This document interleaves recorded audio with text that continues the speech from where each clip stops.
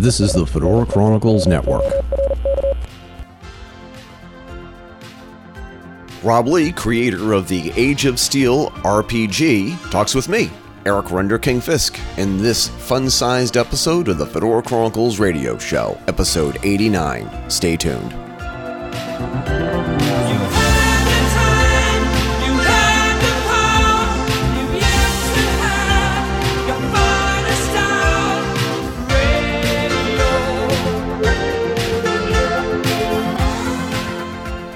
I'm talking to a cool dude, Rob Leigh, talking about his game, Age of Steel, and of course, Rob, you got to tell us all about it.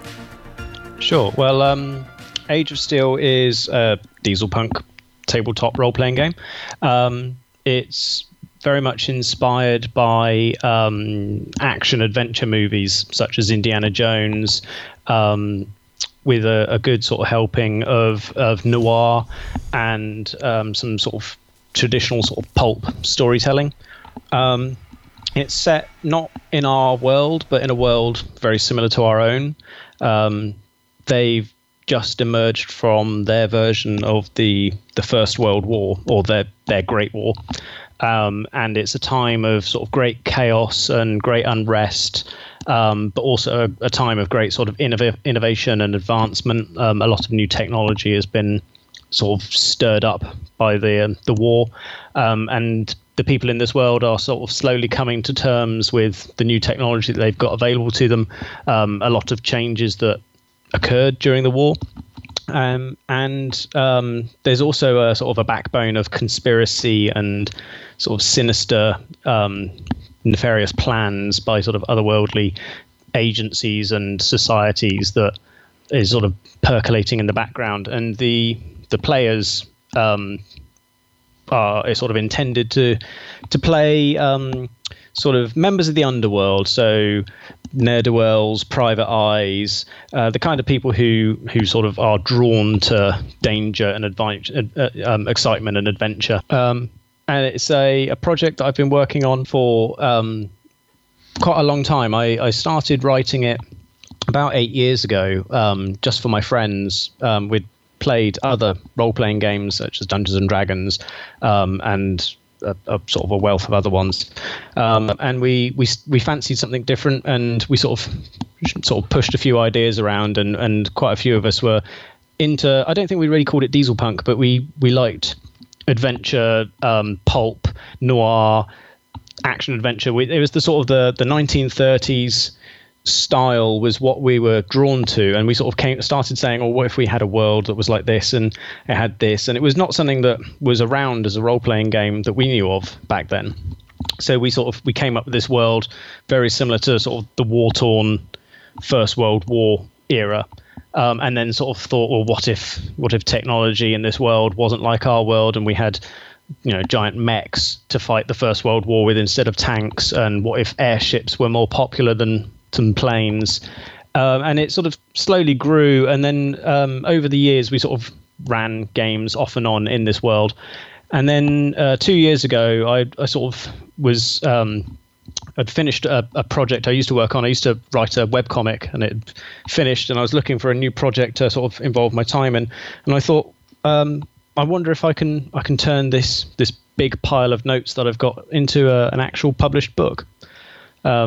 And so I spent a year developing Age of Steel and playtesting it and sending out manuscripts to playtesters and then getting their feedback and adjusting the book and the rules and the setting, and then collecting artwork and laying it out. And then at the beginning of this year, I published it through Drive-Thru RPG. So it's available to download as a digital file or to order as an actual physical book now. And it's sort of an ongoing venture to see where it goes and whether people want to buy this thing I've written. And so far, it's not done too badly. Everybody wants to know, what is it about dieselpunk that you are so fascinated with? And what was the aha moment when you said, oh, dieselpunk's the thing for me? I think for me, it's very difficult to sort of put my finger on when I first came across dieselpunk, but I've always loved that sort of era, the 1920s to 1940s, that sort of interbellum period between the First and Second World Wars, because it was sort of it's the twilight of adventure, is a phrase I've used in Age of Steel, and it's a phrase I've heard bandied around. It's like it was the last time where you could sort of charter a plane and disappear off into somewhere where it was not necessarily fully explored, and you could fill in the last few bits on the map that weren't explored. And it was this sort of idea of it was the last sort of age where you didn't have to answer to people. You could have your gun in your holster under your arm and a cigar in your mouth, and you could just disappear off and have adventures and hijinks. And it's that sort of the stories of that sort of age, and again the stories we've got now that were set in that age, sort of again Indiana Jones and things like Sky Captain, The World of Tomorrow. It's that very sort of bold, dynamic sort of era that doesn't really, since the Second World War, when everything sort of became a lot more nailed down and explored and sort of catalogued. It was the sort of still had the magical sort of feel of older ages, but with the technology of new ages. And it's especially with sort of more developed dieselpunk. The thing I really love about it is that blending of technology and society that we never had in our world. So diesel powered mecha, weird cybernetics. It's that sort of hard to something that never existed in our world, but we would love it if it had.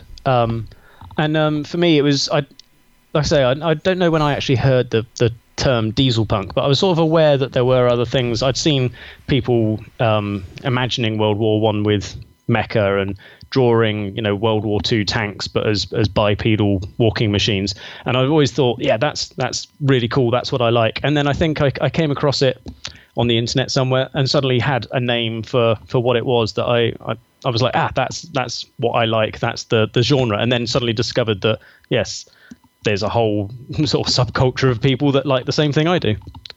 I don't know if you were old enough to remember the whole Banana Republic phenomenon here in the United States during the 80s and right up until 1991 or 2 when they changed their brand identity.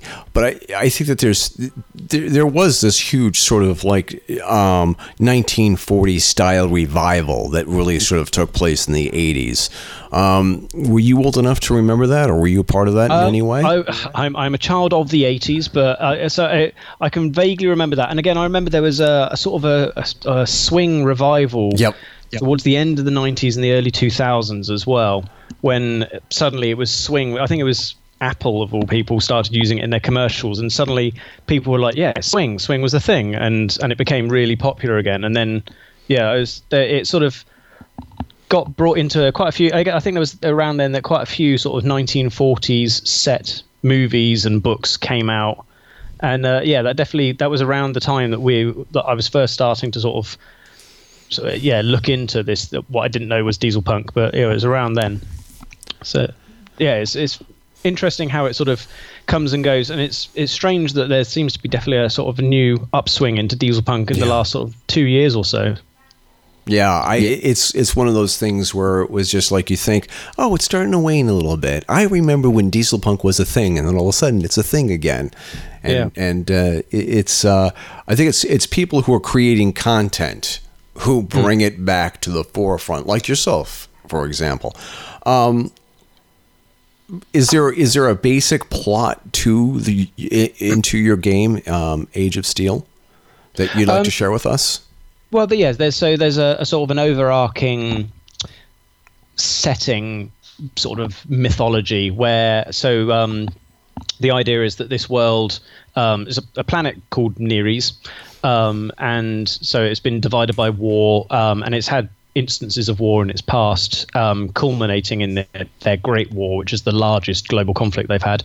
And the sort of the overarching plot is that these random occurrences of war and the Great War aren't actually down to humanity's inability to get on with each other. It's actually there are otherworldly beings, whether they're dimensional horrors or demons is sort of left a bit ambivalent.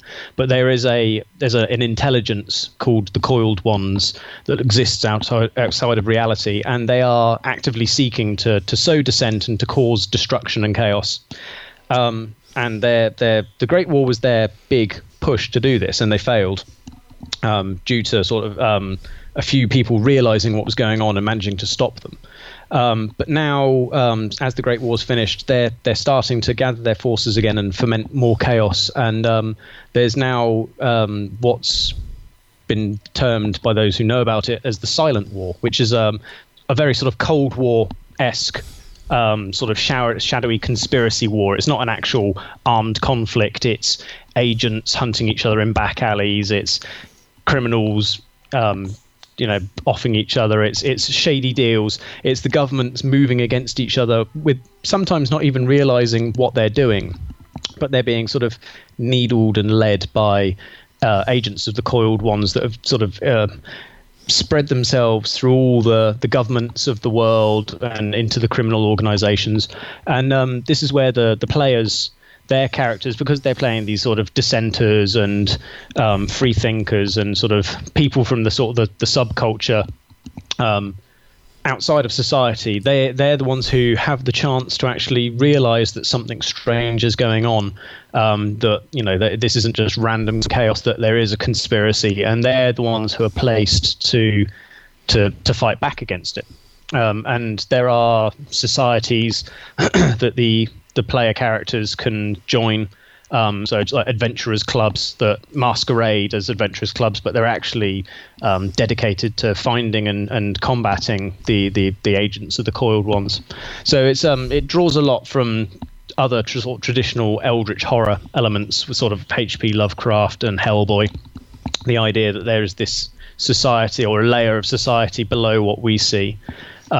That is, frankly, if you brush up against it, once you brush up against it, you can never get away from it. Once you've seen it, they can see you. But it's also one of the things that when I was writing Age of Steel, I've written it so that if you don't want to run it that way, you can remove these elements, the eldritch horror, and just have it as a more traditional, more gritty sort of human-centric setting. But it's definitely, the way I've written it is that there is this sort of this plot of conspiracy and eldritch horror behind everything. Did you have any inspiration from like actual history? Are you into researching history from that era? I've always had an interest in history, but when I started writing this, we started putting this together, my friends and I, we sort of had a very rough understanding of the First World War. And it was that sort of we wanted to set it in the sort of the 1920s, 1930s, so after the First World War had ended. But when I started actually, so we wrote a setting that there was a big war, it happened, now it's stopped, now there's a secret war going on. But then when I started writing this and turning it into an actual book, I thought, well, I should do some research. So I went and actually read up a lot on the First World War, what led up to it, the sort of the socio-political reasoning behind it and various things like that, and I found it all absolutely fascinating, and I definitely got very much more into it. It gave me a whole sort of fresh understanding of the age and what came after the age and why why things affected things how they did.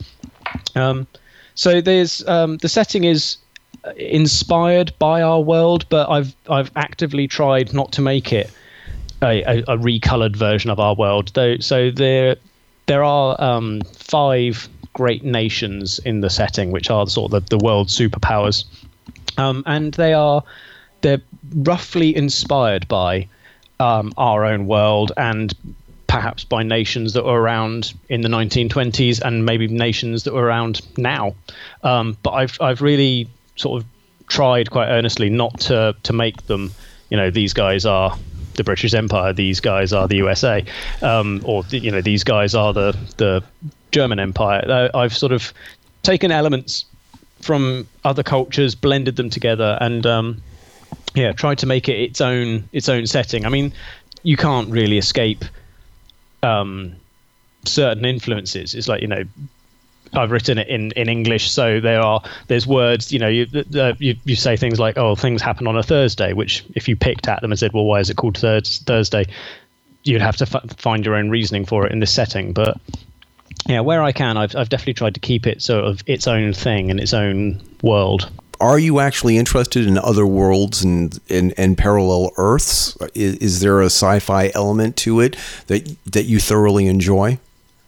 Oh, definitely. I mean, within Age of Steel, there's not too much of that in there, but I've left the sort of the science side of that. There's a lot of super science, and if your character is an interest in science, there's rules and there's provisions for doing weird stuff like reanimating the dead, turning them into cyber zombies.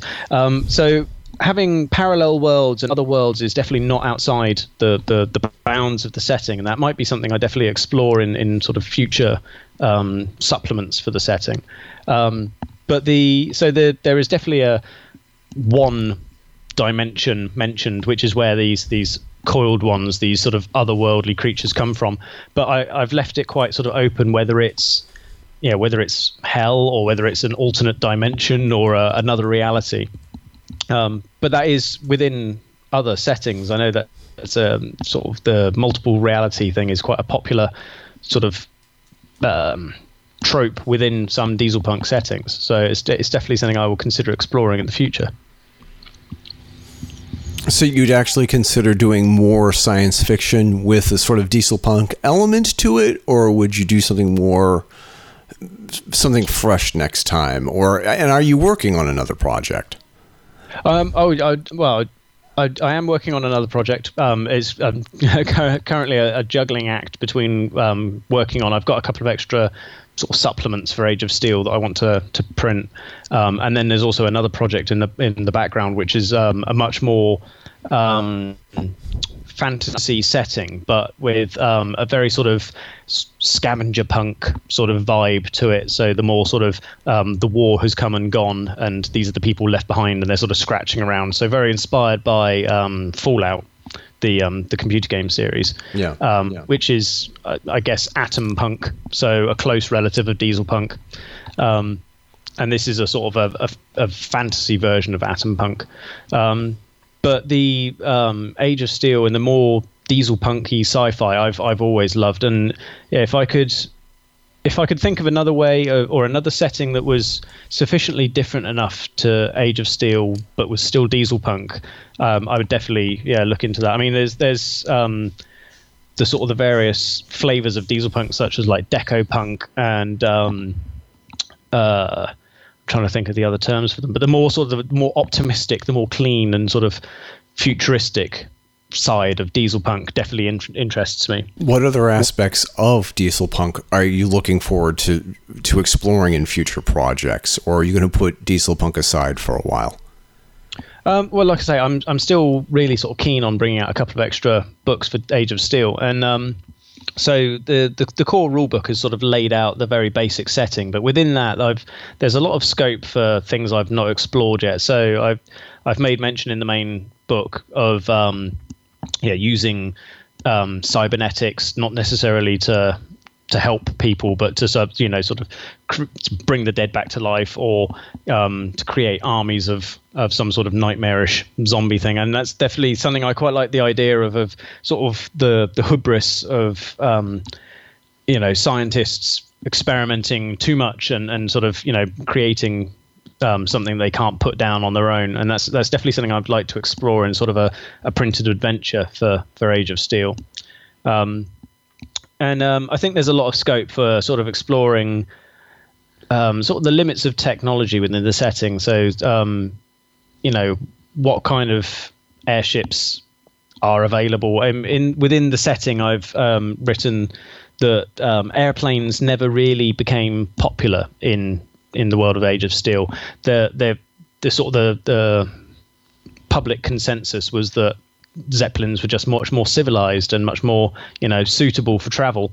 So there's a greater profusion of airships. So it's sort of, would you get smaller personal airships? Would you get, much larger sort of liners, which obviously we had the Graf Zeppelin. and the Hindenburg, but within this setting, they're a lot safer. So, how stupendously big can you build them, and what would people get up to with them? So, I think that the next question that I would have to ask anybody is, are there aspects to the dieselpunk lifestyle that you keep alive in your daily life? Like, for example, I love listening to Scott Bradley in the Postmodern Jukebox, Janet Klein, everybody who has that vintage vibe. How about yourself? Is there anything dieselpunk that you like to enjoy in your everyday normal life? Oh, definitely the music has sort of one of the elements that I love. There's a lot of electro swing and sort of modern versions of sort of the classic genres that are coming out. There's I have several playlists on Spotify that I do like to sort of visit, sort of specifically dieselpunk ones, and I would love to get my hands on some classic cars from the era as well. There's sort of the look of the sort of the classic sort of 1920s, 1930s cars, especially some of the American ones, is something that they're quite hard to get hold of over here in the UK, but it's definitely something that I would. It's a pipe dream. Well, I don't know. I mean, if this game takes off, I mean, anything's possible. Oh yeah, in this day and age. The big reward, I guess. I mean, you also look at somebody like J.K. Rowling and what she created, and that was just so enormously successful. And I don't think that she had plans to become a billionaire when she first wrote, her first Harry Potter novel. What was publishing like for you when the publishing process? It was definitely it was very interesting because having never really sort of looked into this at all. I mean, my day job, I have worked in the sort of the graphics industry as a graphic designer in the past, so it's not completely unknown to me. I had a bit of an advantage to laying out the book, so I did. The whole sort of from start to finish, the main thing was playtesting the game was quite eye-opening, because I've heard people bandying around playtesting before in regards to tabletop games, and you just sort of assume that you send off your book and some roll some dice and then send you back helpful comments saying how great it is. And I don't think I was prepared for the fact is that as soon as you send it to people who aren't your friends, people are very prepared to say some very mean things, but very helpfully mean. It's they won't pull punches. If you ask someone to judge something that you've written, they more often than not they will say, well, this didn't work and this is stupid, and why have you said that this is this, so that was a sort of I did a solid year of playtesting, I think with as many as upward of 20 different groups at one point, where I sent out basic versions of the setting and the rules and said, run some games, tell me what works, what doesn't work, and received back a lot of helpful advice. And the game that I started with is definitely not the game that is now published. It was very different. Things were removed because they didn't make sense or added to explain other things. And once I had a sort of a game that I thought, well, this is, people have said, this is there's nothing left that they can pick holes in. It's now a well-rounded game. Then the next stage was finding things like artwork, and luckily I found an amazing artist, or a couple of amazing artists who could sort of match my vision, and they were one of the guys who specifically listed dieselpunk as one of his inspiration genres. So I was like, yes, him, I must have him. And I found some pieces in his portfolio that were sort of spot on, like gangsters with cybernetic arms and femme fatales with glowing eyes and things like that. And I was like, yes, this is the right guy for me.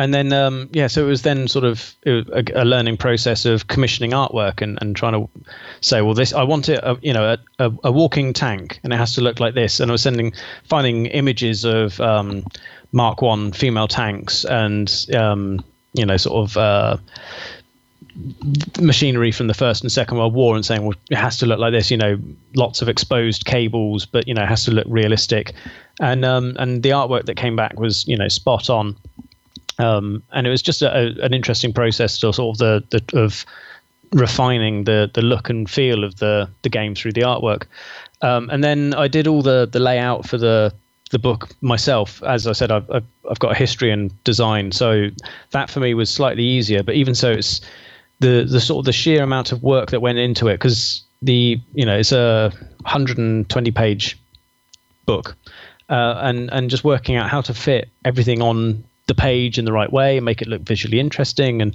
and legible and readable, and spacing the artwork out throughout it enough, and then actually publishing it through Drive-Thru RPG. They give you a lot of tools, but even so, there's a certain sort of trial and error and sort of trial by fire of uploading things and getting things wrong and misprinting things. So yeah, it's really taught me a lot, and it's definitely set me up for moving forwards. But even so, I'm still, every now and then, I'm laying out new books and learning new things. So this has been a collaborative process between you and your designer and the fans, and is this more like sort of like a group source or an outsourced product? And if that's the case, would you encourage all the people that have been involved in the process to sort of contribute to future add-ons?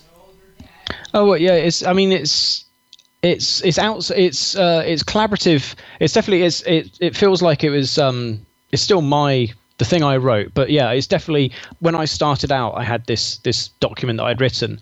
But the process of playtesting and working with the artist has definitely changed it, and it's become a very collaborative piece. Some of the playtesters I had, sort of a couple of groups in particular, were great in that they were very into dieselpunk. I mean, when I advertised for playtesters, I made a lot saying this is a dieselpunk game.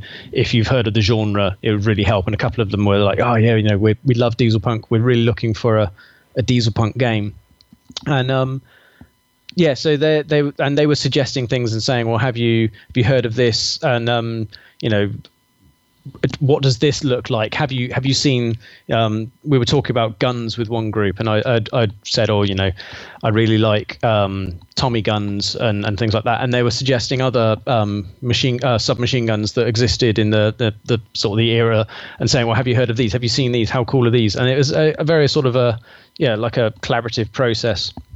And with the artist, the primary artist who's done the front cover and a lot of the interior artwork, again, I was sort of suggesting things, and he was saying, well, actually, have you thought of making it look like this? And then that sort of trickled back through, because I then sort of thought, well, yeah, actually, and then went and changed some of the physical descriptions that are actually in the book to match his artwork more, with how we had managed to come up with it. I definitely, going forwards, if I do get round to working on a new project, I will definitely try and sort of tap up some of the playtesters I've used in the past, and also definitely some of the artists as well. Are you open to having your media and your creative content incorporated into, like, let's say, because my kids love video games. Would you ever want to incorporate your work into something for consoles like Xbox and PlayStation? That would be amazing. Definitely. If someone came to me and said, we love your setting, we'd love to turn it into a computer game, that would be amazing. I mean, I at university I studied computer game design, and I never ended up in the industry, so it would be living vicariously through doing that. So yeah, it's definitely something I'm interested in. One of my friends is an author, and he actually helped with some of the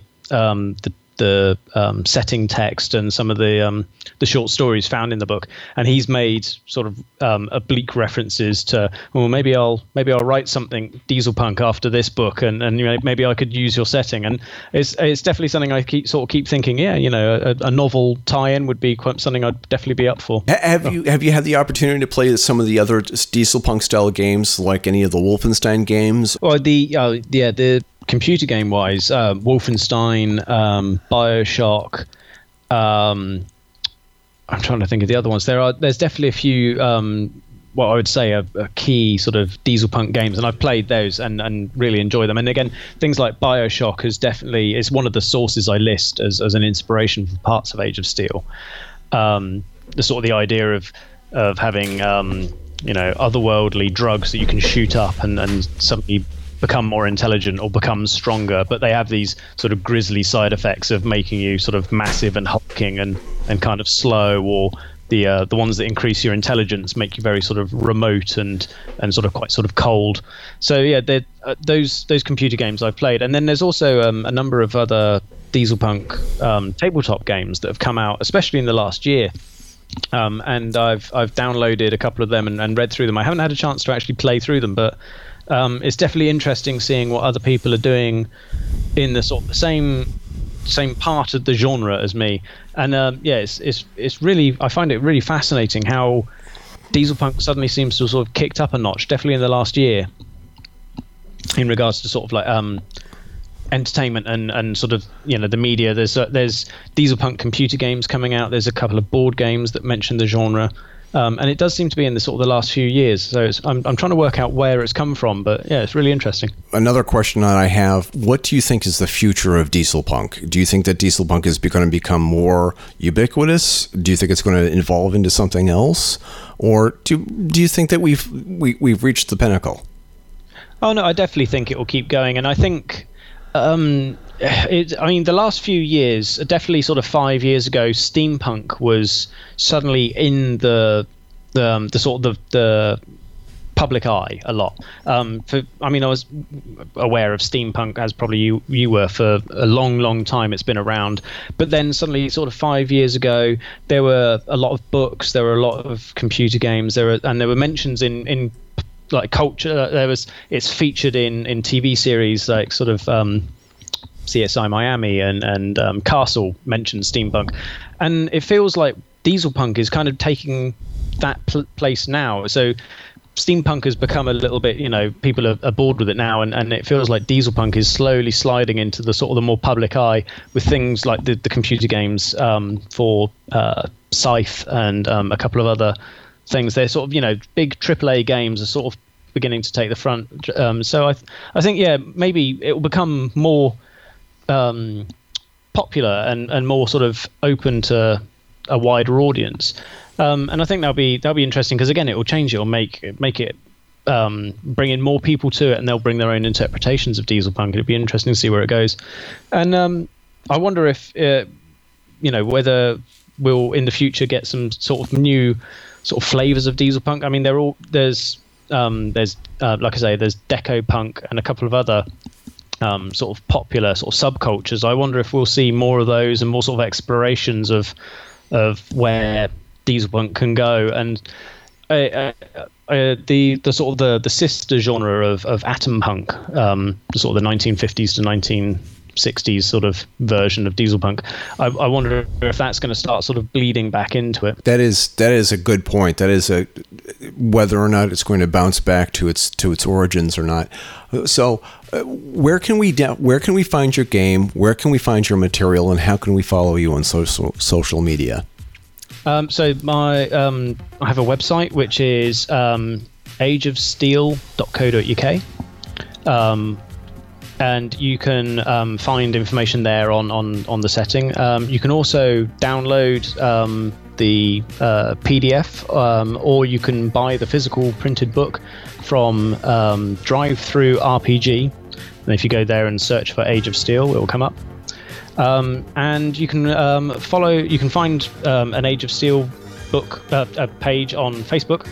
And you can also follow me on Twitter if you look for Isolation Games, which is my publishing handle. At squiggle isolation_games. And I use that to generally ramble about what I'm writing and what I'm hopefully publishing next. Well, that's great, and you're also going to have the show page on the Fedora Chronicles radio show. That's also, and we'll have all your links there, so that'll be great. And of course, as always, I like to invite all of my guests. If you ever want to come on the show again and talk to us just about dieselpunk or about what's going on in the world of media, or news, or whatever, just drop me a line and come back anytime. Oh, that sounds great. Yeah, definitely. All right, I'll talk to you again real soon.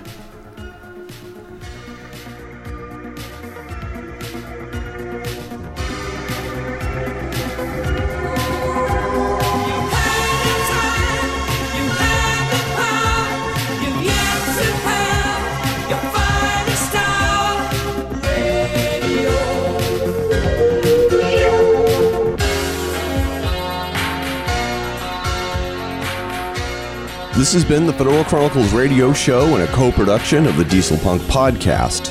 You can find out more about us by going to our websites, thefedorachronicles.com and dieselpunks.com. Be sure to subscribe to us on iTunes, Google Play, and SoundCloud. You can find these links on our homepages. Be sure to visit our sponsors, Chester Cordite, Landron Artifacts, and the Trinity Whip Company. Also, check out the friends of our show, Penman Hats and Reconstructing History. Once again, this is Eric Render King Fisk signing off, and keep your chins up and your fedoras on.